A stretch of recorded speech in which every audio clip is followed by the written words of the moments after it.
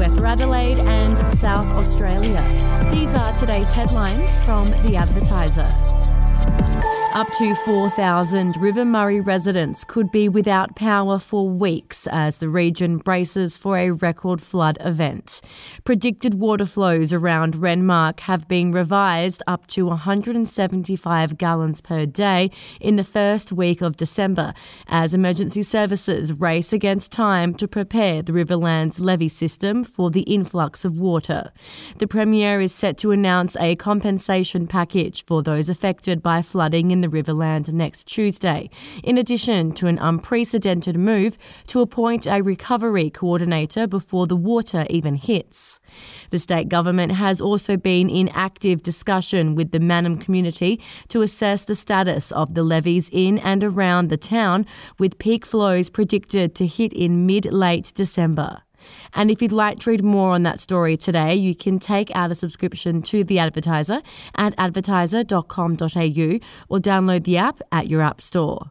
Major aged care provider Estia Health says residents at its Aldgate home are safe and well after concerns emerged some were forced to sleep in chairs and eat lukewarm food during SA's major blackout. An Estia Health spokeswoman confirmed the Aldgate care home on Gibb Road was left without mains power when storms hit Adelaide on Saturday.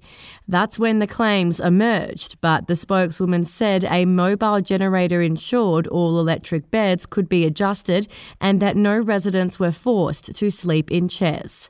We'll be back after this.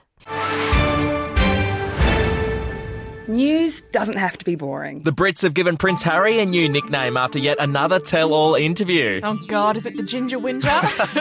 Let the team at news.com.au get you up to speed each day with their podcast, From the Newsroom. A couple were busted joining the Mile High Club. Well, I guess they can't play Virgin anymore. Politics, sport, red carpets, royals. Get all the goss in just a few minutes. Follow From the Newsroom wherever you get your podcast from. Adelaide's Queen of News, Jane Doyle, has made headlines telling viewers she will step down next month after 33 years as Channel 7's newsreader. 64-year-old Doyle, one of the best-known faces in Adelaide's media, made the announcement at the end of the 6 p.m. bulletin where she has dominated the ratings for 22 consecutive years. She will present the news for the last time on December 15th. She is a rarity in the cutthroat world of commercial television for leaving when she wants, on her own terms, without being pushed. She notified the Channel 7 newsroom 18 months ago to give the station time for succession planning. And Guy Sebastian's former manager has been jailed for embezzling more than $620,000 of the pop singer's earnings.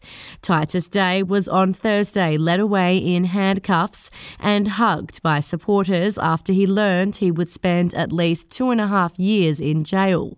The 49-year-old was sentenced for swindling the whopping amount from the pop star and inaugural winner of Australian Idol after being found guilty on multiple charges by a New South Wales District Court jury earlier this year.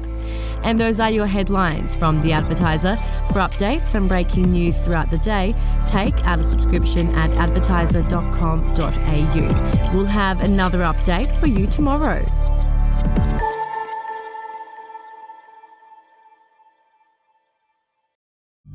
The podcast Faith on Trial looks into Hillsong, both in Australia and the US, and takes both the listener and hosts on unexpected twists and turns in the story of Brian Houston and the Singing Preachers. There are 2 incidents involving Pastor Brian. The Australian journalists uncovered a litany of alleged criminal behavior in the megachurch. Financial gifts were being given to the leaders of the church. Listen to Faith on Trial Hillsong ad-free on Crimex Plus on Apple Podcasts today or wherever you get your podcasts.